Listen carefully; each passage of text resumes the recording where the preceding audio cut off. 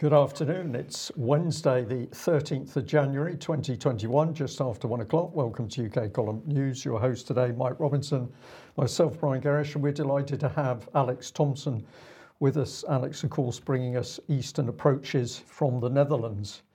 Well, we've got to get straight back into statistics, Mike, because this really is an information war over COVID. Well, the ONS didn't provide full set of statistics last Tuesday, but yesterday we're back on song. So let's have a look at the latest excess mortality statistics. Now, first of all, we'll put on this again. That's week 13 when the lockdown began, resulting in what we're calling lockdown deaths. We'll sort of describe a little bit more about this in a moment, about why we're calling these lockdown deaths. But if we look over at the right-hand side here, the last week in particular is showing a fall in the number of deaths and perhaps a widening between the excess and the 5-year average. The red line, remember, is the excess mortality or this year's all-cause mortality, and the orange line, the 5-year average. So whenever the red line's above the orange line, that's showing some excess deaths. Week 52, of course, Christmas period, the reporting isn't quite accurate or quite right, so you can ignore that one probably.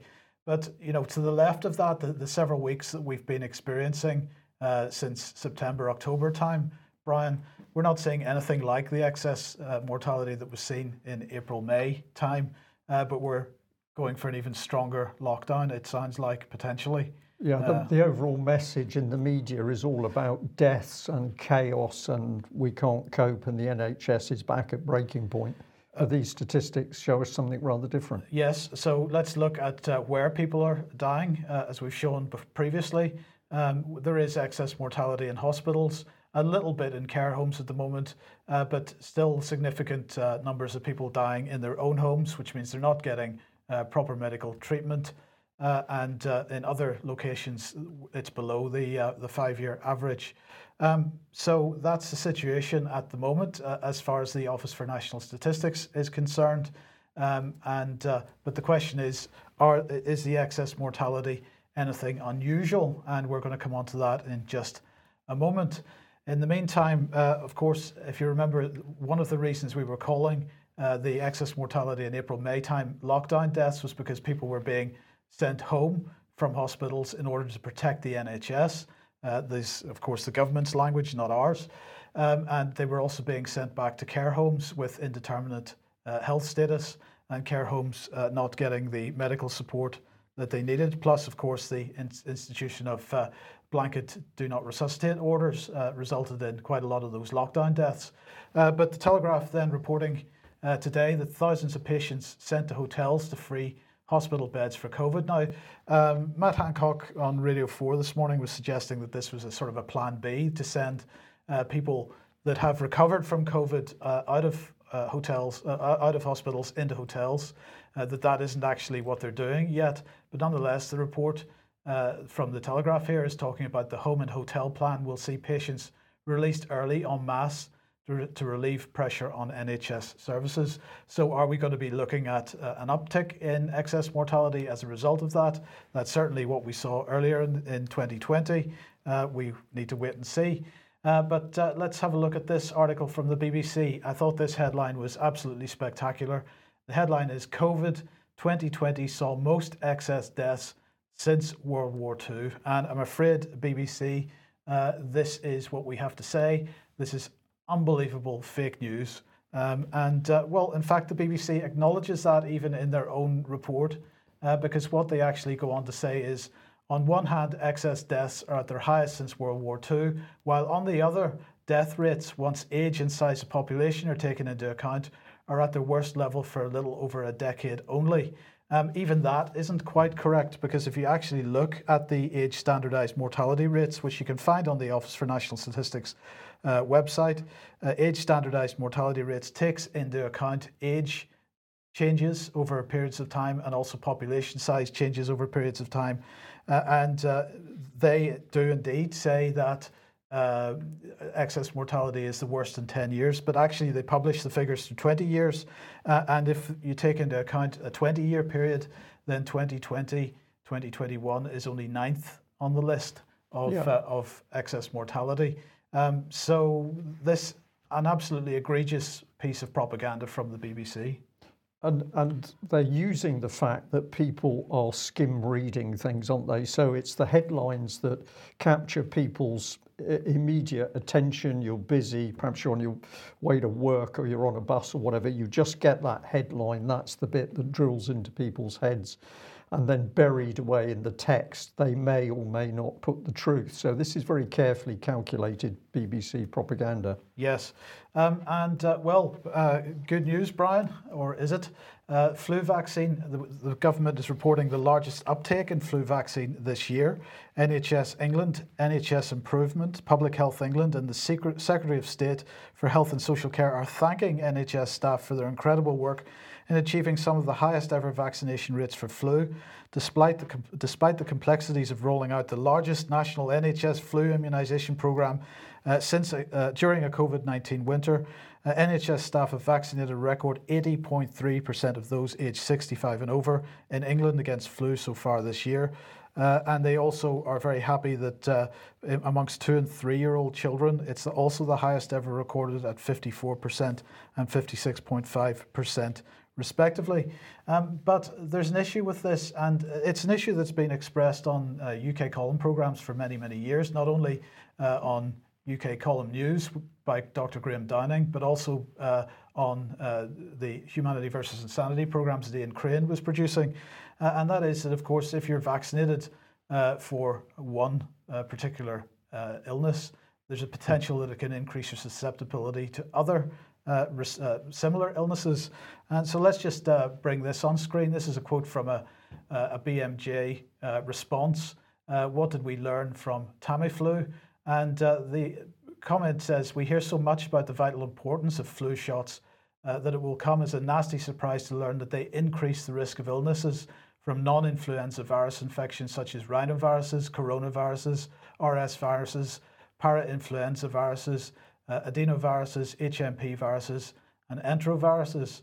So that's something to keep in mind as we move through this. Can we just stress there, Mike, that this is the British Medical Journal again. So this is about as official as you could get. Well, not quite, Brian, because this is published in the British Medical Journal, but it is from it's not from somebody directly affiliated with the British. But by the fact it's published, yes. this is a reputable a medical journal which has said, yeah, we're going to publish this. Right. So, yeah. Right. And here's another one. This is from Even COVID-19 Can't Kill the Anti-Vaccination Movement. And it's a rapid response to that article. And the point that's being made here is, quote, it has recently come to light that the countries with the highest COVID-19 death rates also have the highest rates of influenza vaccine uptake amongst the elderly. Well, Brian, we have been speaking to people today who are doing some research on this, and we're going to make this statement. There appears to be a strong correlation when you look at the data between flu vaccine uptake and SARS-CoV-2 case numbers. So if you look at the data and you go down to the local level, where there's been the strongest uptake in flu vaccinations in cities and so on around the country, there seems to be a correlation between that and the case numbers that are being reported for coronavirus.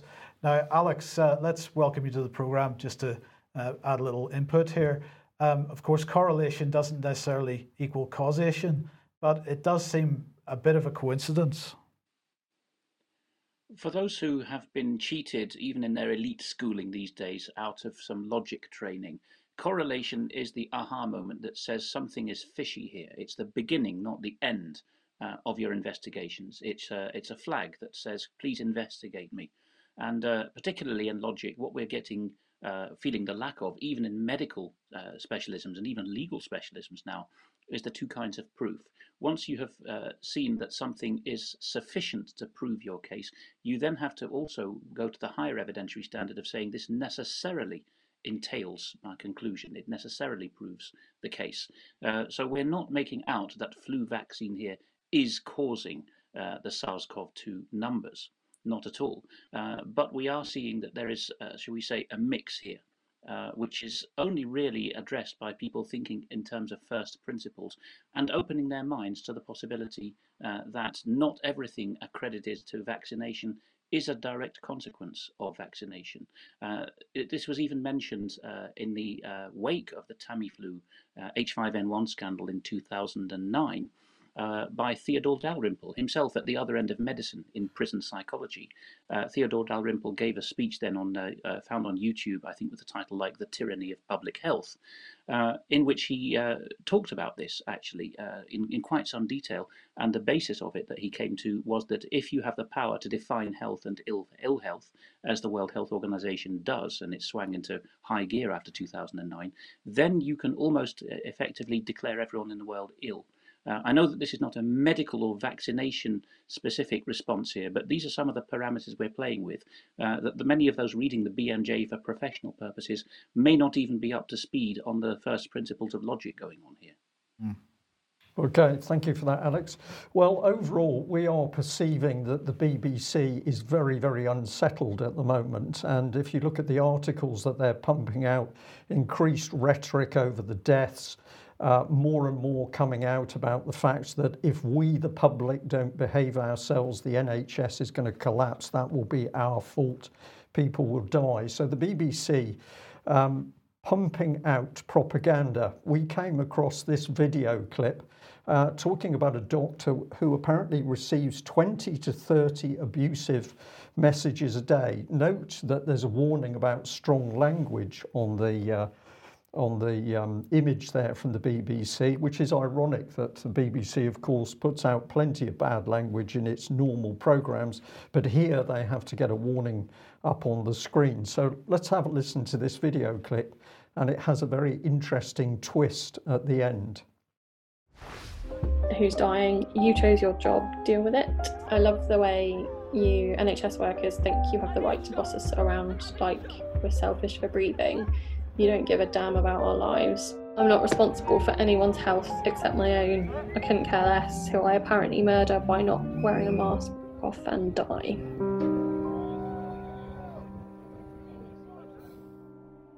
Hello, I'm Sammy. I have been a doctor for about 10 years in the NHS. We've actually had quite a lot of abuse, particularly on social media. It's mainly around that COVID is somehow a hoax or a conspiracy. So people just not believing NHS staff who are trying to speak up about how bad things are on the front line at the moment. I've had somewhere between 20 to 30 abusive messages a day, and that's been everything from swearing and calling me names to saying, well, I don't care who's dying, you can't tell me what to do.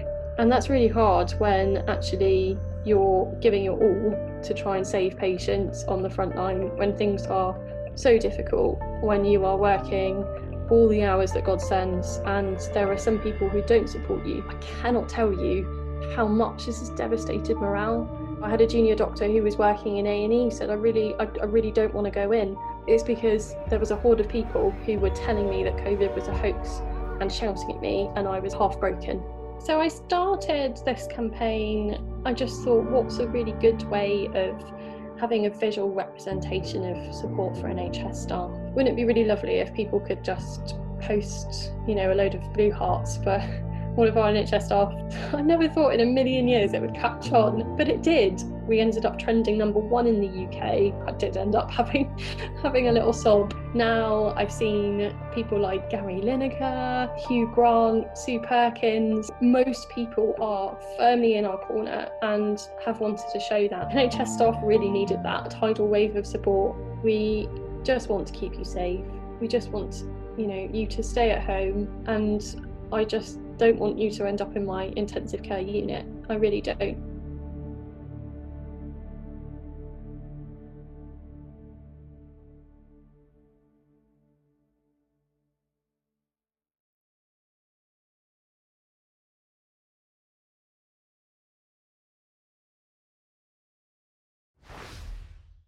So there we are, just a fascinating video. Look how carefully that was put together. It was based on hearsay. one anonymous comment read out presumably by a BBC actress, so there was no factual evidence of this abuse, there was simply a reference to that. Then we had the carefully set up music in the background, the emotive music. We had this doctor almost getting the tears to her eyes at one stage. She was talking about nearly having breakdown, but not to worry, because the solution to all of this crisis in the NHS is we're going to post blue hearts. This sounds like a very professional response to the problem. And to back up that programme, we're going to bring in the footballers. We're going to bring in Gary Lineker. We're going to bring in Hugh Grant, who appears to be a nun by his Twitter page, but maybe I got that wrong.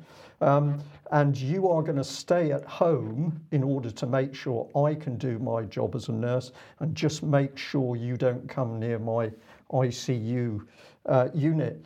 Alex, I'm going to say, haven't got to the warnings at the end of that video, but this is very carefully choreographed piece of film by the BBC, and it seemed to me this was more than just an ordinary doctor who could simply have been interviewed to explain what she's experienced. What do you make of this? Well, she has the elocution, she's photogenic, she controls her facial muscles very well in an actorish way. I'm not going to suggest she is a professional actress, but she has been carefully picked for that role. It's interesting that this dovetails so well with what we're going to be trailing later in this news today, a long Irish interview with John Anthony, an NLP specialist, just about that very detailed point of how health service people are held up as the authority. In fact, they're called flying monkeys in this long interview, who are to tell you what the government wants you to do. We just want you to stay at home. She didn't have an answer to the specific point, made in rude language, okay, but not unlawful or against British traditions, that you don't have a right to tell me what to do, and I'm responsible only for my own health, which is correct, ethical, lawful, moral, historical, and constitutional. There's no response to that, really, and I was baffled at the end by the seeding in of a quotation from, I think it was a deputy chief constable of one of Britain's constabularies, saying that if you aren't careful, you'll lose family and friends. That's probably him suggesting that people will die of COVID, and we'll take enforcement action. Is this a diluted phrase, a bit like when you can't call juice juice, and so you have to call it a juice drink because it's been diluted? And then a couple of slides later in the same presentation, Twitter is saying we will take enforcement action. What is going on there? Is it a law enforcement step? Is Twitter the police? Is the police Twitter? Where has this phrase come from all of a sudden? It's a bit unusual.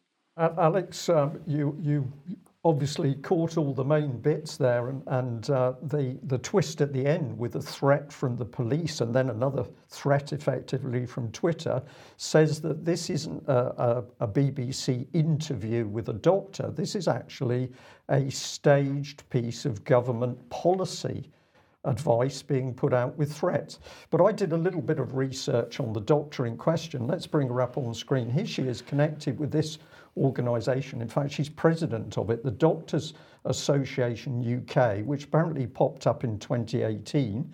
And let's have a look. Sammy previously held a role with the BMA and a seat on the LNC, is passionate about the NHS. She's been interviewed on national television, appearing on the BBC, ITV, Channel 4, Channel 5, Sky News, a regular guest on Good Morning Britain. In addition, Sammy is a frequent guest on national radio, including BBC Radio 4 Today, PM, BBC Radio 5 Live and LBC. She's also written for The Times, The Sunday Times, The Independent, The Metro, The Guardian, The BMJ. So I'm going to say this lady is effectively a spokesperson for the BBC and the mainstream media, and I think she's helped to put together what is essentially a government propaganda piece to try and warn off the public from asking too many questions. But her organisation, this is the Doctors Association, tweeted out this image, which I found fascinating. We're overwhelmed that people are asking what they can do to support us after today's declaration of a major incident in London. We're run by volunteer NHS staff who are all working on the front line this pandemic. But it was the image that caught my attention. And I picked up these things. Now, whether the audience agrees with me or not, I don't know. But this is what I got out of that image. I got aggression, I got fighting, I got the colour of blood, I got fists, I got staring, threatening eyes, a masked face, a woman in the lead. But that was all with dirtiness, unkempt hair, confusion, and a general sinister image. So I don't think that the people who are putting together these images and putting together these film clips with the BBC have our best interests at heart. I think this is very carefully applied social and psychological engineering. So we'll expect to see more from the BBC, I think. And of course, one of the things the BBC has been very upset about over the last few days is people going into hospitals and with a camera and filming what appear to be empty corridors and so on, and empty A&E departments. So they're very excited that 4 more people have been arrested over public nuisance at Redditch and Birmingham hospitals. This is men aged between 31 and 37, they say. They're held in relation to incidents in Birmingham, Worcestershire between the 31st of December and the 9th of January. And this was to do with the videos claiming, this is what the BBC says, claiming COVID-19 is a hoax and showing empty hospital corridors on social media. So those people have been arrested. We don't know any names at this point, and we'll see whether any of these charges actually stand at the end of the day. Yeah, interesting stuff. Dare to go near a hospital with a camera.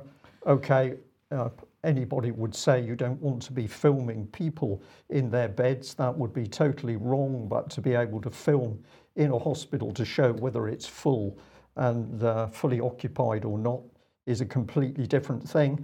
But obviously, Sir Simon Stevens, Chief Executive of NHS England, has also got his knickers in a twist over this. Have a listen to this little video clip where he's talking alongside Boris Johnson and a combat fatigue-clad army officer. If you sneak into a hospital in an empty corridor at 9 o'clock at night and film that particular corridor and then stick it up on social media and say this proves the hospitals are empty, the whole thing is a hoax, you are not only responsible for potentially changing behaviour that will kill people, but it is an insult to the nurse coming home from 12 hours in critical care, having worked her guts out under the most demanding and trying of circumstances. There is nothing more demoralising than having that kind of nonsense spouted when it is most obviously untrue. And so actually looking at some of the reports that Channel 4 and dare I say it, BBC, Fergus Walsh had a brilliant report last night from University College Hospitals. The same has been true for ITV Sky. I mean, you are reporting what is actually going on. That is what people need to concentrate on. I mean, the situation in London, as well as across... So we'll cut it there. So this man is desperately upset. This is the man whose organisation is now admitted it's not putting out the full information, the full statistics and data as to what's going on in the NHS. No, that's not being put out. The general public are not being given that, but dare go near the hospitals to report on what's actually happening. And he's getting very upset. And what did he say? He said, all you've got to do is watch, listen, pay attention and obey the mainstream media. He's there talking to a television screen, which I thought was quite appropriate, Mike. Brian, the thing that really struck me about what he just said was he was accusing those going into hospitals with their mobile phones and filming of potentially changing people's behaviour, which result in killing people. Now, I think it was the UK column which initially broke the Spy B documentation, which was absolutely describing how in order to get people to comply with the government's desire to see us locked down and so on, that they would use the mainstream media to increase levels of fear in the population. And it is very easy to show that that resulted in people changing their behaviour, not getting the medical treatment that they needed, and that resulted in much of the excess mortality that happened in April and May time. So Sir Simon Stevens is at the very least an utter hypocrite here, but I think he's got some very serious questions to answer over that statement. And in particular, damage being done to people's mental health as a result of the policies which he is fully supporting. I think I'm correct in saying that he was an advisor on medical or NHS matters to the government for some 7 years to the Prime Minister. So he's worked at very high level, but doesn't want to put out the true information and data for the NHS. That's all being withheld. That's what the NHS says itself. And yet we have this statement. And the army there in fatigues, Mike, trying to look macho, not there in normal, sensible uniform as the army. No, we've got to put combat fatigues on to cope with COVID. None of the three wearing masks. So the whole thing, total hypocrisy. Now, one of the questions that we've been asking for the last few months has been whether there would be mandatory vaccination or not. And of course, the government denying that vaccination would be mandatory. But our point has been, well, it doesn't really matter whether the government makes it mandatory in a legal sense. If when we interface with corporations or shops or pubs or anything else that we have to interface with, that there's a requirement for us to be vaccinated, then that's effectively mandatory, whether it's in law or not. Now, first step to that, of course, might not be vaccines, but perhaps something else. And so it's perhaps no surprise to everybody that Sainsbury's, the supermarket, has decided that they are going to enforce mask wearing to a much stronger degree than they did last year. And so they sent an email out to all their customers, and this is part of what it said. When shopping in our stores, you must wear a mask or visor unless you have a medical exemption, and you should also shop on your own. Thank you for your support. But it then went on to say this: security guards will support our colleagues in front of store and will challenge customers who are not wearing masks or who are shopping in groups. Now, of course, the question is, how well trained will these security guards be? Will they respect people's medical exemptions? And people are left in a very difficult position because it isn't possible to get a sort of an official NHS medical exemption. The best you can do is print something off the UK government website, and it's really up to the particular security guard or the particular shop to decide whether they're going to accept that or not. Tesco in the mainstream press was getting a softer treatment but actually when you look at what they said, it isn't really any different. To protect our customers and colleagues, we won't let anyone into our stores who's not wearing a face covering unless they're exempt in line with government guidance. Aldi, they said customers are encouraged to comply, so it's not mandatory at Aldi with the government guidelines and face coverings, but like other retailers, our colleagues are not able to enforce these rules. Well, Aldi might have that view, but certainly Sainsbury's, Morrison's, Asda and others seem to be fairly certain that they can enforce these rules. But Alex, of course, this is essential items. This is food shopping. So the question is, what kind of chilling effect this is going to have on people? Are people going to, like they haven't been going to get medical treatment as a result of various information in the press driving up fear? Is this going to put people off going to get what they need? It's difficult for the likes of you and me maybe to imagine, Mike, how much of a chilling effect this has on the most vulnerable. People who feel that they're starting to lose their mental acuity, those who are a bit timorous anyway. It can be absolutely overwhelming to be confronted with, let's use the right language, an oafish, I think a newer word is chavvy security guard. I know they're not all like that, but a darn sight more of them are than used to be, and the same applies to the police, of course, who are often called to these situations. Inevitably, it's going to have a chilling effect. Over on the continent, where Aldi is headquartered in Germany, the police just grab people by the neck as they protest, I have a medical exemption, and in many films that have seen the light of day, drag them out bodily, with or without the aid of truncheons. So, yes, of course, it's going to have a chilling effect, yes. Yes, okay, well, this is the Cyprus Mail now, and they are certainly coming out, a mainstream media outlet coming out against lockdown there. But what is the situation in Cyprus at the moment? People have for a while had to have text message permission, as in Greece, I believe, and some other southern European countries, to leave their house, and they've been given just a couple of opportunities per day to do that. But the Cyprus Mail is, if I'm correct, the second or one of the two largest English-speaking titles in Cyprus. And Cyprus is, as well as being a Greek-speaking country, an English-speaking country. It's a member of the Commonwealth as well as of the European Union. And the Cypriots are well educated, and many of them read not just English and Greek, but Russian or French as well. And as we showed recently with high rates of vaccine skepticism in French West Africa, where people are able to read a diversity of information, particularly about vaccination and its effectiveness in different specific scenarios, they are likely to have a broader spectrum of attitudes towards the efficacy of vaccines and indeed the wisdom or otherwise of lockdown as a whole. So kudos to the Cyprus Mail that they have kept this editorial line going on so long.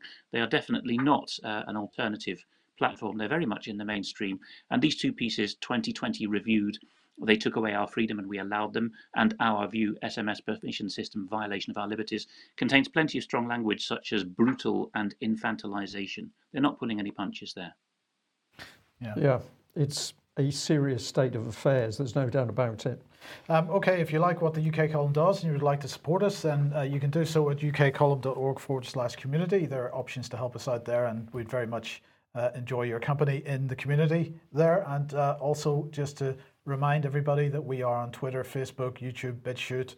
We're streaming out on DLive again today, so we'll have that on this list in the very near future. But your support to share anything that appears on those channels would be very much appreciated as well. And particularly as we're about to come on to censorship in a few minutes, it's going to be increasingly needed. Indeed. We've got a special report coming up, Mike. Yes, a special report this afternoon. We're going to aim to do this at 3 p.m. this afternoon, give or take 5 or 10 minutes, but it will be live streamed out on the usual channels.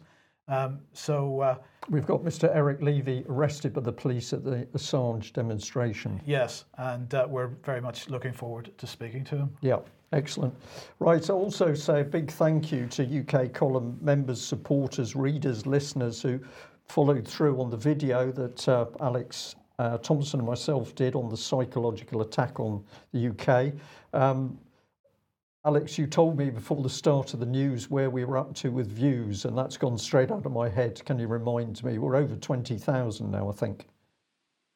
It was between 21 and 22,000 the last time I looked, which is really something, but it also shows how vulnerable we would be to any loss of the YouTube channel because only a couple of hundred people have gone through the article and clicked through to the different version of the same upload that's embedded there, which gives us a very good reference point to it's only natural human behavior. People are taking this from their alerts or from shares on social media.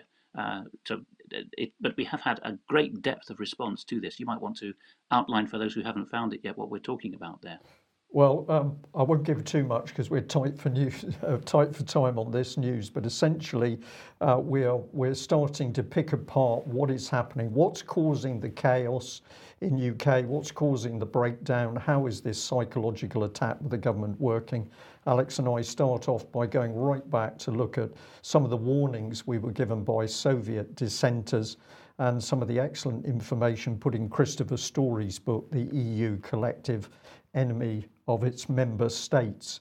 But this is only the first part of a series, and I've got to say we're absolutely delighted by the comments that people have made, because we really seem to have struck a chord with showing people where this material has come from and what to look for as we experience this breakdown in the state. And of course, you can't fight what you can't see. So what we're saying to people straight away is if we can show what is happening, how the attack works, then people are going to be much better placed to counter it and deal with it. Okay, so here's Cressida Dick, who's the Chief Constable of the Metropolitan Police, of course, and she's really suggesting that the police are going to start to become a lot more heavy-handed with respect to COVID lockdown and so on. Anyone breaking COVID laws is increasingly likely to face fines, she said, but she was really stressing the fact that the police are going to start enforcing more. But she wasn't the only person speaking out in the last 24 hours or so. Let's just have a quick listen to what Priti Patel said in the recent COVID briefing. And I want to say thank you to the millions of people who are putting our country's collective health first. To everyone who has put off seeing their parents, grandparents, their loved ones, their vulnerable loved ones, thank you. You have helped to stop the spread of the virus and save lives. Our ability to get through the coming weeks and months depends on each and every one of us contributing to what is truly a national effort. But a minority of people are putting the health of the nation at risk by not following the rules. That is why the Secretary of State for Local Government has today talked to councils about the role that they have to play in enforcing the rules and in saving lives. And our police officers are now moving more quickly to issuing the fines where people are clearly breaching coronavirus regulations. Nearly 45,000 fixed penalty notices have been issued across the United Kingdom. So my message today to anyone refusing to do the right thing is simple. If you do not play your part, our selfless police officers who are out there risking their own lives every day to keep us safe, they will enforce the regulations. And I will back them to do so, to protect our NHS and to save lives.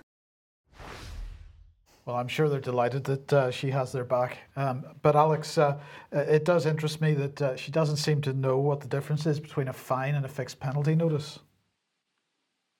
No, of course, David Scott's spoken about that eloquently in the past and the different routes to court that you have with them. But likewise, she doesn't seem to understand the difference between law, policy and guidance. She's not using any of those three terms. She's using this continental style word, the rules, twice in that clip. And then she finally says the regulations, a word foreign to common law. It's remarkable how much this is following the article which I'm about to talk about, actually, because all the techniques are there. Described in minute detail. It's quite astonishing. People are going to have to print out the article I'm about to talk about, which is forthcoming on the website, and read it, I would say, every day for a few days to absorb it all. So let me just introduce that by showing a recent tweet by David Scott, talking about the latest government advice: fear, obey, and clap. And obviously this is satire, but it's pretty much what we are being told to do. And Ireland is very much in the same mould there. And this is a springboard to talk about this article, which is with John Anthony, a hypnotherapist, and I think he's disenchanted with neurolinguistic programming now, but he's talking to Dave Cullen of Computing Forever. It's an interview which actually came out in October last year. I remember pricking up my ears and thinking that interview is gold dust, but it was conducted down a phone line with lots of Irish idiom, and it would be difficult for foreign listeners to wade their way through it in many cases, or they would perhaps give up because the automatic subtitles weren't performing well. So many thanks to lots of Irish viewers and listeners who have formed a team to transcribe this extremely long and important interview, and also to a viewer who's just 12 in Downpatrick, James Lavery, who supplied us a couple of cartoons bringing out the essence of what John Anthony is telling us, which is the, shall we say, the psycho dissection of everything that we've been talking about in all the segments today. Here he has given his master cartoon, which we have chopped up and put in bits in the forthcoming article, called Psychological Abuse, How It Works. And people can freeze that screen or screenshot it, but we're going to go through the individual bits now in this cycle. So John Anthony explains in this article that as he's been listening to Irish media, which is just like the NHS BBC conglomerate that we've been talking about in earlier segments, we just want you to stay at home and so on. It starts with gaslighting through love bombing. We're told that we're absolutely wonderful and we're all going to get through this together, hang in there. And the next thing that happens then, if you want to move through the slides a bit more quickly, is that the victim begins to identify with and to please the abuser. So the carrot is, you can get out of lockdown, you can get back to work, you won't have to lose your job or your education if you just jump through the right hoops. And then, of course, we're not performing well enough, so we start to get denigrated or devalued by the narcissistic abuser in John Anthony's scheme. What happens after that is that we are told we're the cause of the problem. We're making our government miserable. We're upsetting our NHS overlords who could cry a river over our sins and our short-sightedness. And we start to blame ourselves for this. The abuse, in other words, increases. We haven't managed to catch the carrot. Then we're given a small piece of carrot. In other words, there's a slight lifting of the rules or the measures or whatever other unlawful word is used for them, perhaps during the summer. Prospect also is dangled of a family Christmas, and we think how kind we are. So then we get the good cop, bad cop variation. What happens after that? This is the flying monkeys, such as photogenic Sammy that we were hearing from earlier, they are the government's flying monkeys, as it were, because they come in from left field as we weren't expecting them and hit us over the head and tell us that we're total failures and we're being very naughty. And this message isn't coming directly from the abuser, but from people whom he's used. The image, of course, comes from The Wizard of Oz, and there's a lot of analysis of fables and narrative in John Anthony's piece, because he's talking about the divide between our attempts to win people to sense logically and the reality that this is subconscious messaging. For example, the idea of the front line connoting ideas of people being blooded in battle and so on. What do we go on to next? We're approaching the end of the cycle, but the end also becomes the beginning, because we then are left to our own fate. Sod you, you're all going to die miserable deaths, gasping for air. It's all your fault, we are told. You're so cruel, as the abuser cruelly abandons us. But we're not left alone, because the cycle then comes back at a higher rate. Because we're told, I have learned the error of my ways. In other words, what's the latest example in Britain? The police have learned that they shouldn't be telling you you have travelled too far from your house for exercise. Even that level of detail, by the way, is described in the state of affairs as of last September in Ireland. So it's very closely paralleling what's happening in other countries, and the cycle is going round and round. There's not much new in this cycle. So quite a detailed interview. There's all kinds of terms in it, far too many to talk about in a packed news here, but let me pick up a couple of the key ideas in it. Control by isolation, the engineering of social pressure, the narcissistic personality.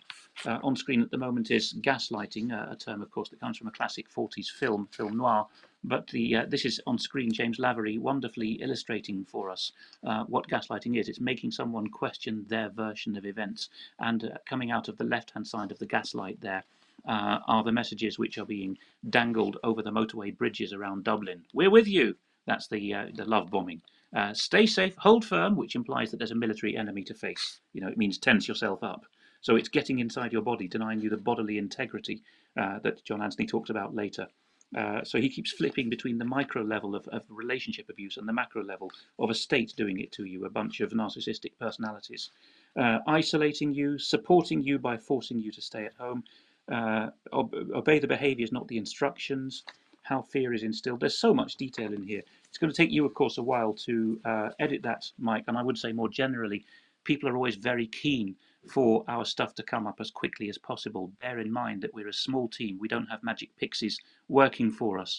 And so it will take a while, but it is worth it. Don't read this once when it comes up. It's part of a massive concentration that UK Column has. I think it's going to last much of the early part of this year on how we are being psychologically attacked. We've come in now from Dr. Bruce Scott, a Scottish psychiatrist, I beg your pardon, on this with his article. We've now got the Soviet angle, and this is the Irish contingent absolutely turning up trumps here with the words and images that help us to see what's happening at the sort of mythic level, the narrative level of our mind, how we're being got at. Alex, this is an extremely long and detailed article, and I think we've got to urge people to make the effort to read it. I'm going to get it out tomorrow, so it will be up on the website tomorrow. But it's going to take a bit of effort to read it. It's not a sort of 30-second drive-by read. But if people want to understand what's actually happening to them at the moment, they've got to try to get to grips with some of the concepts that are in that. You know what's going on here? I mean, these are two guys from, well, at least one of them, the west of Ireland, with the old gift of the gab. And you know that world, of course, Mike. It's phenomenally detailed. And this was nearly 2 hours of phone call. And the amount of compression of information in there is a lot, even for educated native speakers of English to listen to in one go, if they're really with it mentally. Anyone who's abroad or who's come to this lately or whatever, doesn't have brilliant English, is going to take a while to get to grips with this. And quick readers like myself and yourself are often tempted to think, I've got that. No, you haven't. Come back to it at different times of day and night. Read yourself a section at a time. Read out loud. Force yourself to read slowly. Set a device to read it out to you at a low speed. All of these I think you should combine, because this I think really is the master insight into what Dr. Bruce Scott indeed David Scott, and all those who are watching the Old Eastern Bloc as well, have been saying for a while. It's come to a head now, and it dovetails very nicely with Brian and my new Dispatches from the Front series, where we take a springboard from Yuri Bezmenov and Anatoly Golitsyn and the other Soviet defectors.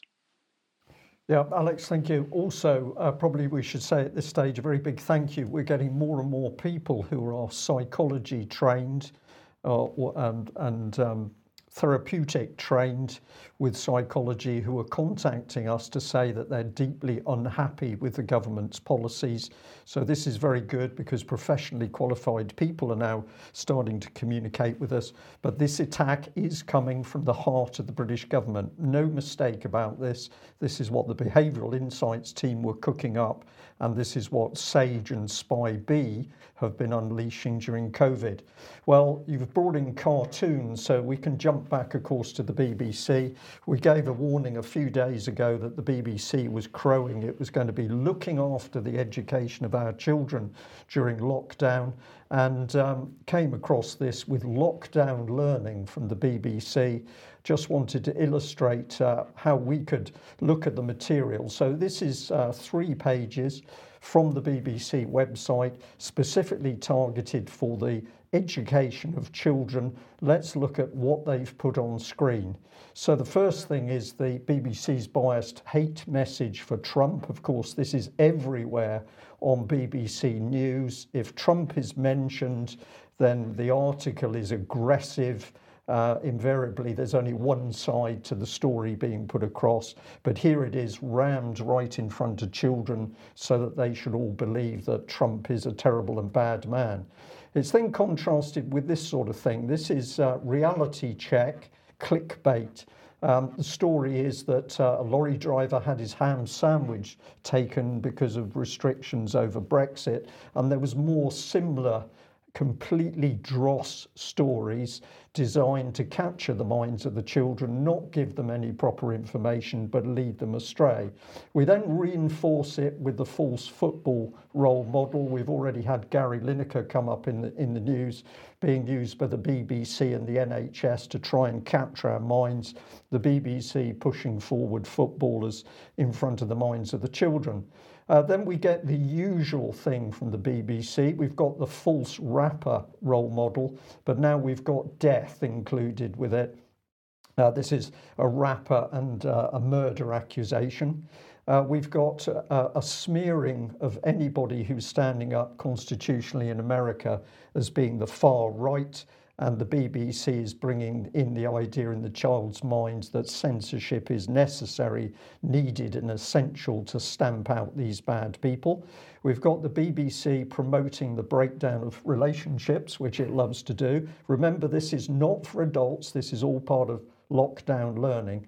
And it goes on. What have we got here? Well, we've got a huge promotion of government propaganda over the NHS and vaccination. That just gets repeated almost willy-nilly. We've got adverts for Big Pharma, so that if you're in the Big Pharma industry, anything to do with vaccines, the BBC is effectively going to advertise for free. We've got, this is particularly unpleasant, this is death row. We've got death mixed with very disturbing violence in the case, which I'm not even going to describe, but this is put up for children. But it's also got a man versus woman overtone to it. I'll leave people to investigate for themselves.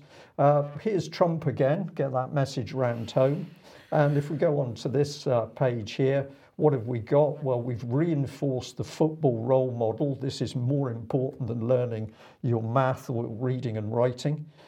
We've got more on the COVID. And then we've got a confusing story regarding school lockdown and online education, which is interesting because the BBC is rushing to claim the arena of teaching our children during lockdown. And the final little bit was interesting here, some beautiful images of Aurora Borealis, but there was no real substance of text to explain what it was all about. So there wasn't a learning process, there was just an image as a distraction. Over here, we've got some cartoon science for children, which I'm going to come on to. And here we've got a man baking gingerbread Harry Potter castles. So this, of course, is promotion of Harry Potter as a role model. So nothing of any good substance for children. This is all material destroying their minds. But let's have a look at this cartoon science. Here we are. So these two, Maddie Moat and Greg Foote, were interviewed by BBC Breakfast for their work in helping to educate children. Now, to be fair to this very smiling couple, a lot of this was sort of like an updated version of children's education. I'm trying to think of the programme now, but a very famous one by the BBC, while they made things and came back to it later. So I'm going to say the basis of what they were doing was fine.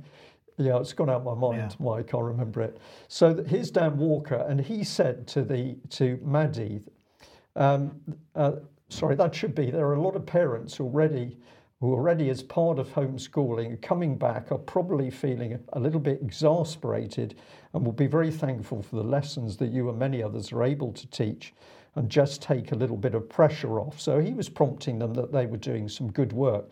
But what she had to say was interesting. Yeah, I think something, well, especially the parents have told us anyway, that it's helped them, is to perhaps change the mindset a little bit, and instead of homeschooling, to think of it as home learning. So we're getting some very interesting, this is a bit of psychology coming in here from this young lady. And rather than recreating school at home, is instead to embrace learning and just let curiosity lead you, and instead to lead with themes and passions that children already have.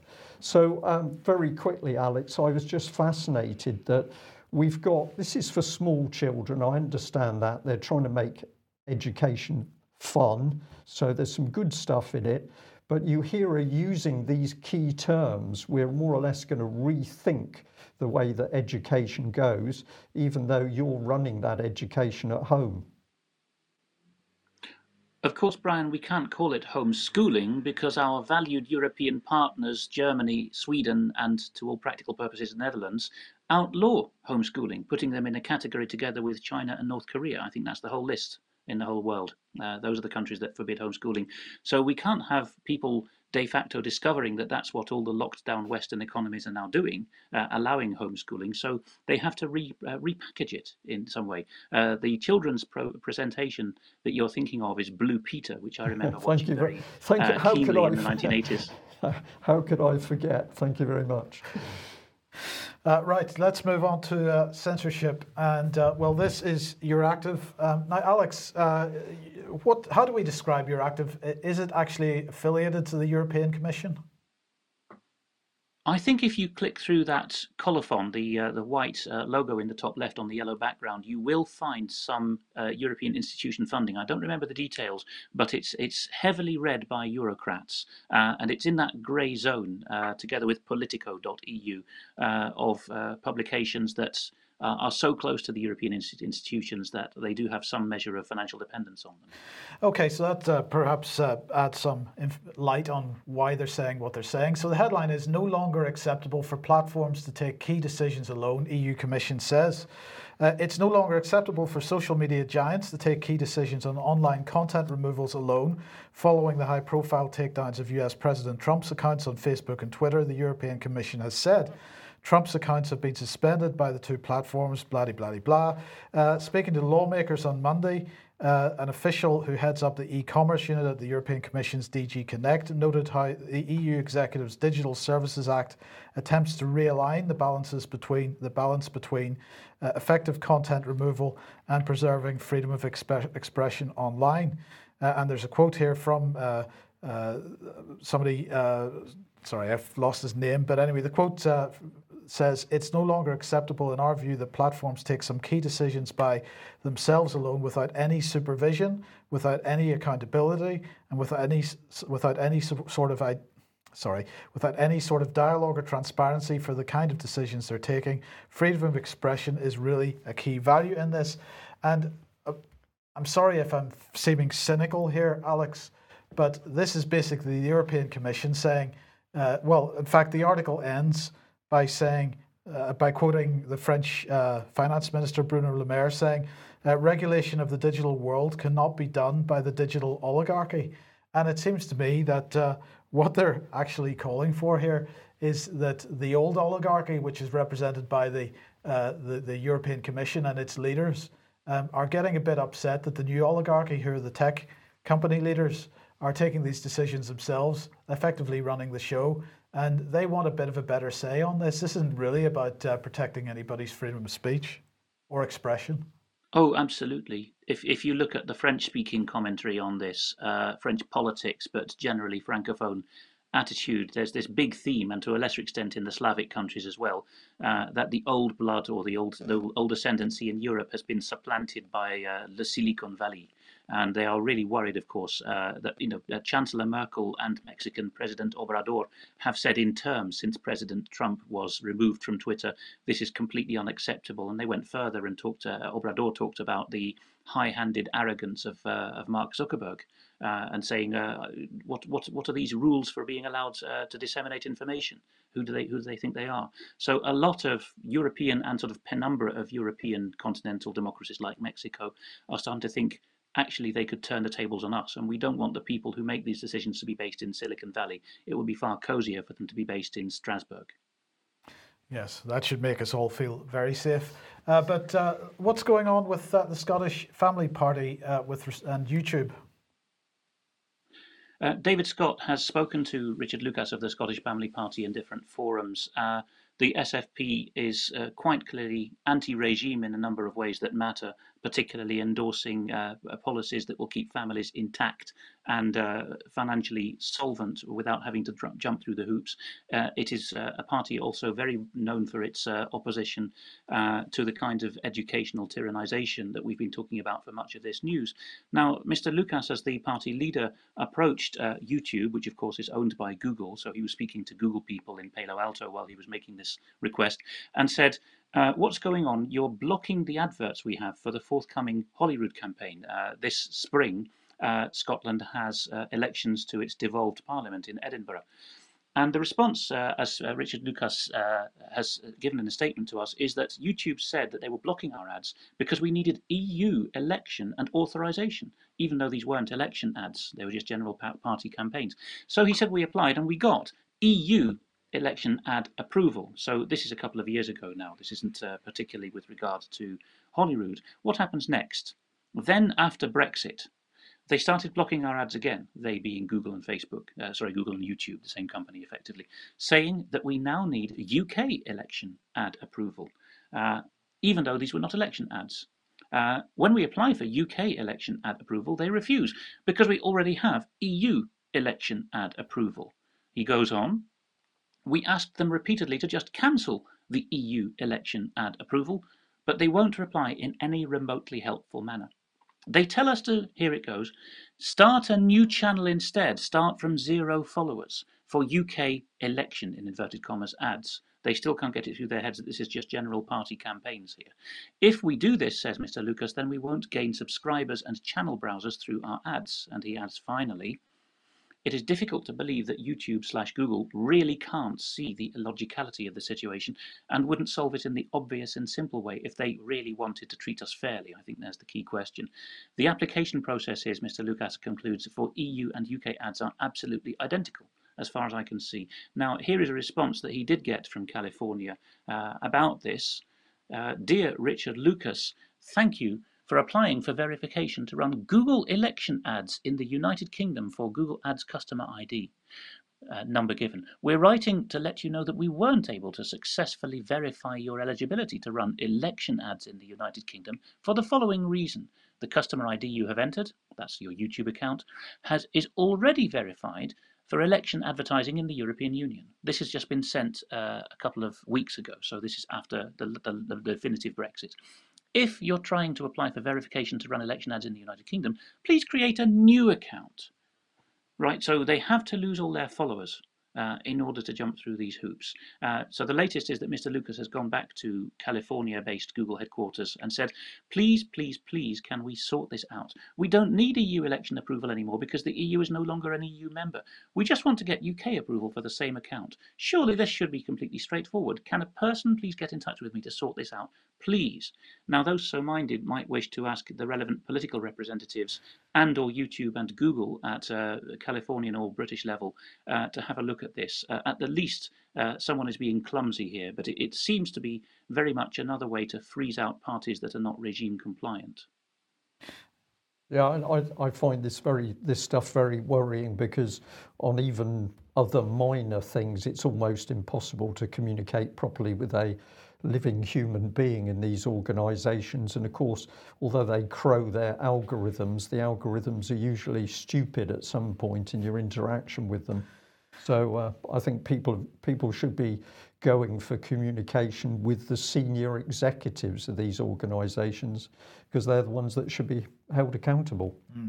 Right, let's just briefly come back onto vaccines and adverse reactions. And if you remember a couple of months ago, we were talking about the fact that the MHRA had given a contract to a company to provide an artificial intelligence software tool to process the expected high volume of COVID-19 vaccine adverse drug reactions and to ensure that no details from the ADR's reaction text are missed. They went on to say that they were awarding this contract not without the usual procedure for awarding contracts for reasons of extreme urgency under that regulation 32(2)(c) related to the release of a COVID-19 vaccine. And they were justifying it by saying that it was strictly necessary, that it was not possible to retrofit the MHRA's legacy systems to handle the volume of ADRs that will be generated by a COVID-19 vaccine. Therefore, if the MHRA does not implement the AI tool, it will be unable to process the adverse drug reactions effectively. Now, of course, this was part of the MHRA's yellow card scheme, as it's known. So everybody would be glad to know that they are not publishing any data on their yellow card website because, well, why would they? In this freedom of information and all that, we've got the NHS closing down or restricting access to certain data. Certainly the MHRA wouldn't provide any, but look, I got an email from Andy, a viewer, and I'm going to say thank you very much to him for it. He was saying he was looking at the data on adverse reactions to the COVID vaccinations in the UK. Unfortunately, it looks like the MHRA yellow card website doesn't have any data readily available. What I have found is that the USA CDC is publishing Pfizer COVID-19 adverse reactions here. And this is the website, the VAERS Vaccine Adverse Event Reporting System data. So he provided me with a simple Excel analysis of this data, and he wanted to highlight that the data shows a worrying start. Particularly worrying is that the COVID-19 data was only relevant for 15 days of the year's worth of data.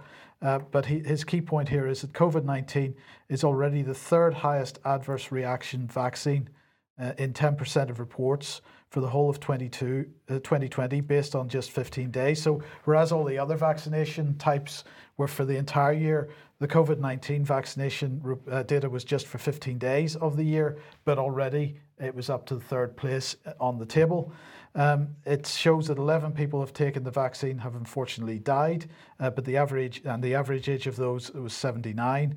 It says that 956 individuals are reported as having not recovered from their symptoms, and that remains to be seen whether they do. Now, he found a news article, this one from Syracuse.com, headlined COVID-19 outbreak at Auburn nursing home infects 137 residents, kills 24. And the key point here is that this only happened following the vaccine administration on the 22nd of December. The first deaths on the 29th of December in this care home. Now, there's been no announcement of deaths on this yet, but the Daily Record this morning saying the first care home to receive the vaccine in Scotland has been hit with a new COVID outbreak. So we wait to see if people pass away from that. But it's starting to look like, for some at least, the effects of this vaccine aren't so good. Well, the question is, will there be any honesty from the British government about the situation in this country? And any honesty and any proper reporting on concerns and risks to the vaccine? Yes. Moving on, we're running out of time. Alex, defence news and European defence news. It looks like Britain is not out of European Defence Union. No, because the Germans and the French have to replace their tanks, their main battle tanks, in short order. The French famous Leclerc tanks and the German equivalents. And the headline here is British military looks to the Eurotank as it weighs its hardware options. Defence News tried to call the German Defence Ministry, and according to Defence News, they were tight-lipped about saying what Britain's role would be. A bit of editorialising adds that Britain might go ahead with a dedicated tank strategy as part of the Defence and Security Industrial Strategy Review. What David Ellis has been hammering on about for years, quite rightly, is defence industry being part of the or the main part of the stitch-up of defence union here. And what this would involve would be a consortium of BAE, British Aerospace as was, together with Rheinmetall of Germany. Similarly, BAE is in consortium with two continental suppliers, one of whom is Leonardo, the Italian supplier that I think we may be talking about in extra time a little. I think some viewers will recognise that name from recent news. But so Leonardo, together with BAE and Airbus, form the consortium MBDA. And the British F-35B variant, the new strike fighters, which we're told at some point will be flying from the Queen Elizabeth air carrier, it's now been decided that the F-35Bs are going to have this particular missile supplied by MBDA, the Spear 3. So they're quoting the team leader there, Colonel Martin French. What a wonderful name. The Defence and Equipment Support Lightweight and Medium Attack System team leader, saying we're going ahead with this. So Britain, and particularly BAE, are not producing tanks or missiles in the next generation on their own, but just as before, as part of an equally European, particularly German, French and Italian consortium. And so what we're really highlighting there, Alex, is that the idea that we've completely separated from the European Union project is simply not true in a military sense. Everything is continuing as normal. Would that be correct? We can't see any evidence to the contrary there. We cannot see a particular defence industry strategy at this point. We could cut the government a little slack, and we could perhaps give them half a cheer for insisting that defence and security, particularly defence, should not have gone in the main deal announced on Christmas Eve. But the pressure, I think, needs to be kept up now for a distinct British flavour and independent production to be the policy with the defence industry strategy. Otherwise, de facto, we are in the European Defence Union. Yeah, and we'll report more on this over the coming days and weeks. Alex, I think we're out of time, so we're going to say thank you very much for that. We are doing an extra time though, and we'll cover some of the material that we've still got at the moment. As always, thank you very much to people listening in. Thank you very much to people from overseas. We're getting more and more different countries joining in, which is utterly fascinating. So if you're listening to us from overseas, thank you for your attention, and we hope that you're picking up on the picture we're building of the UK now rapidly moving into a dictatorship under the smokescreen of COVID. We'll leave it there. Thanks for joining us. Bye-bye.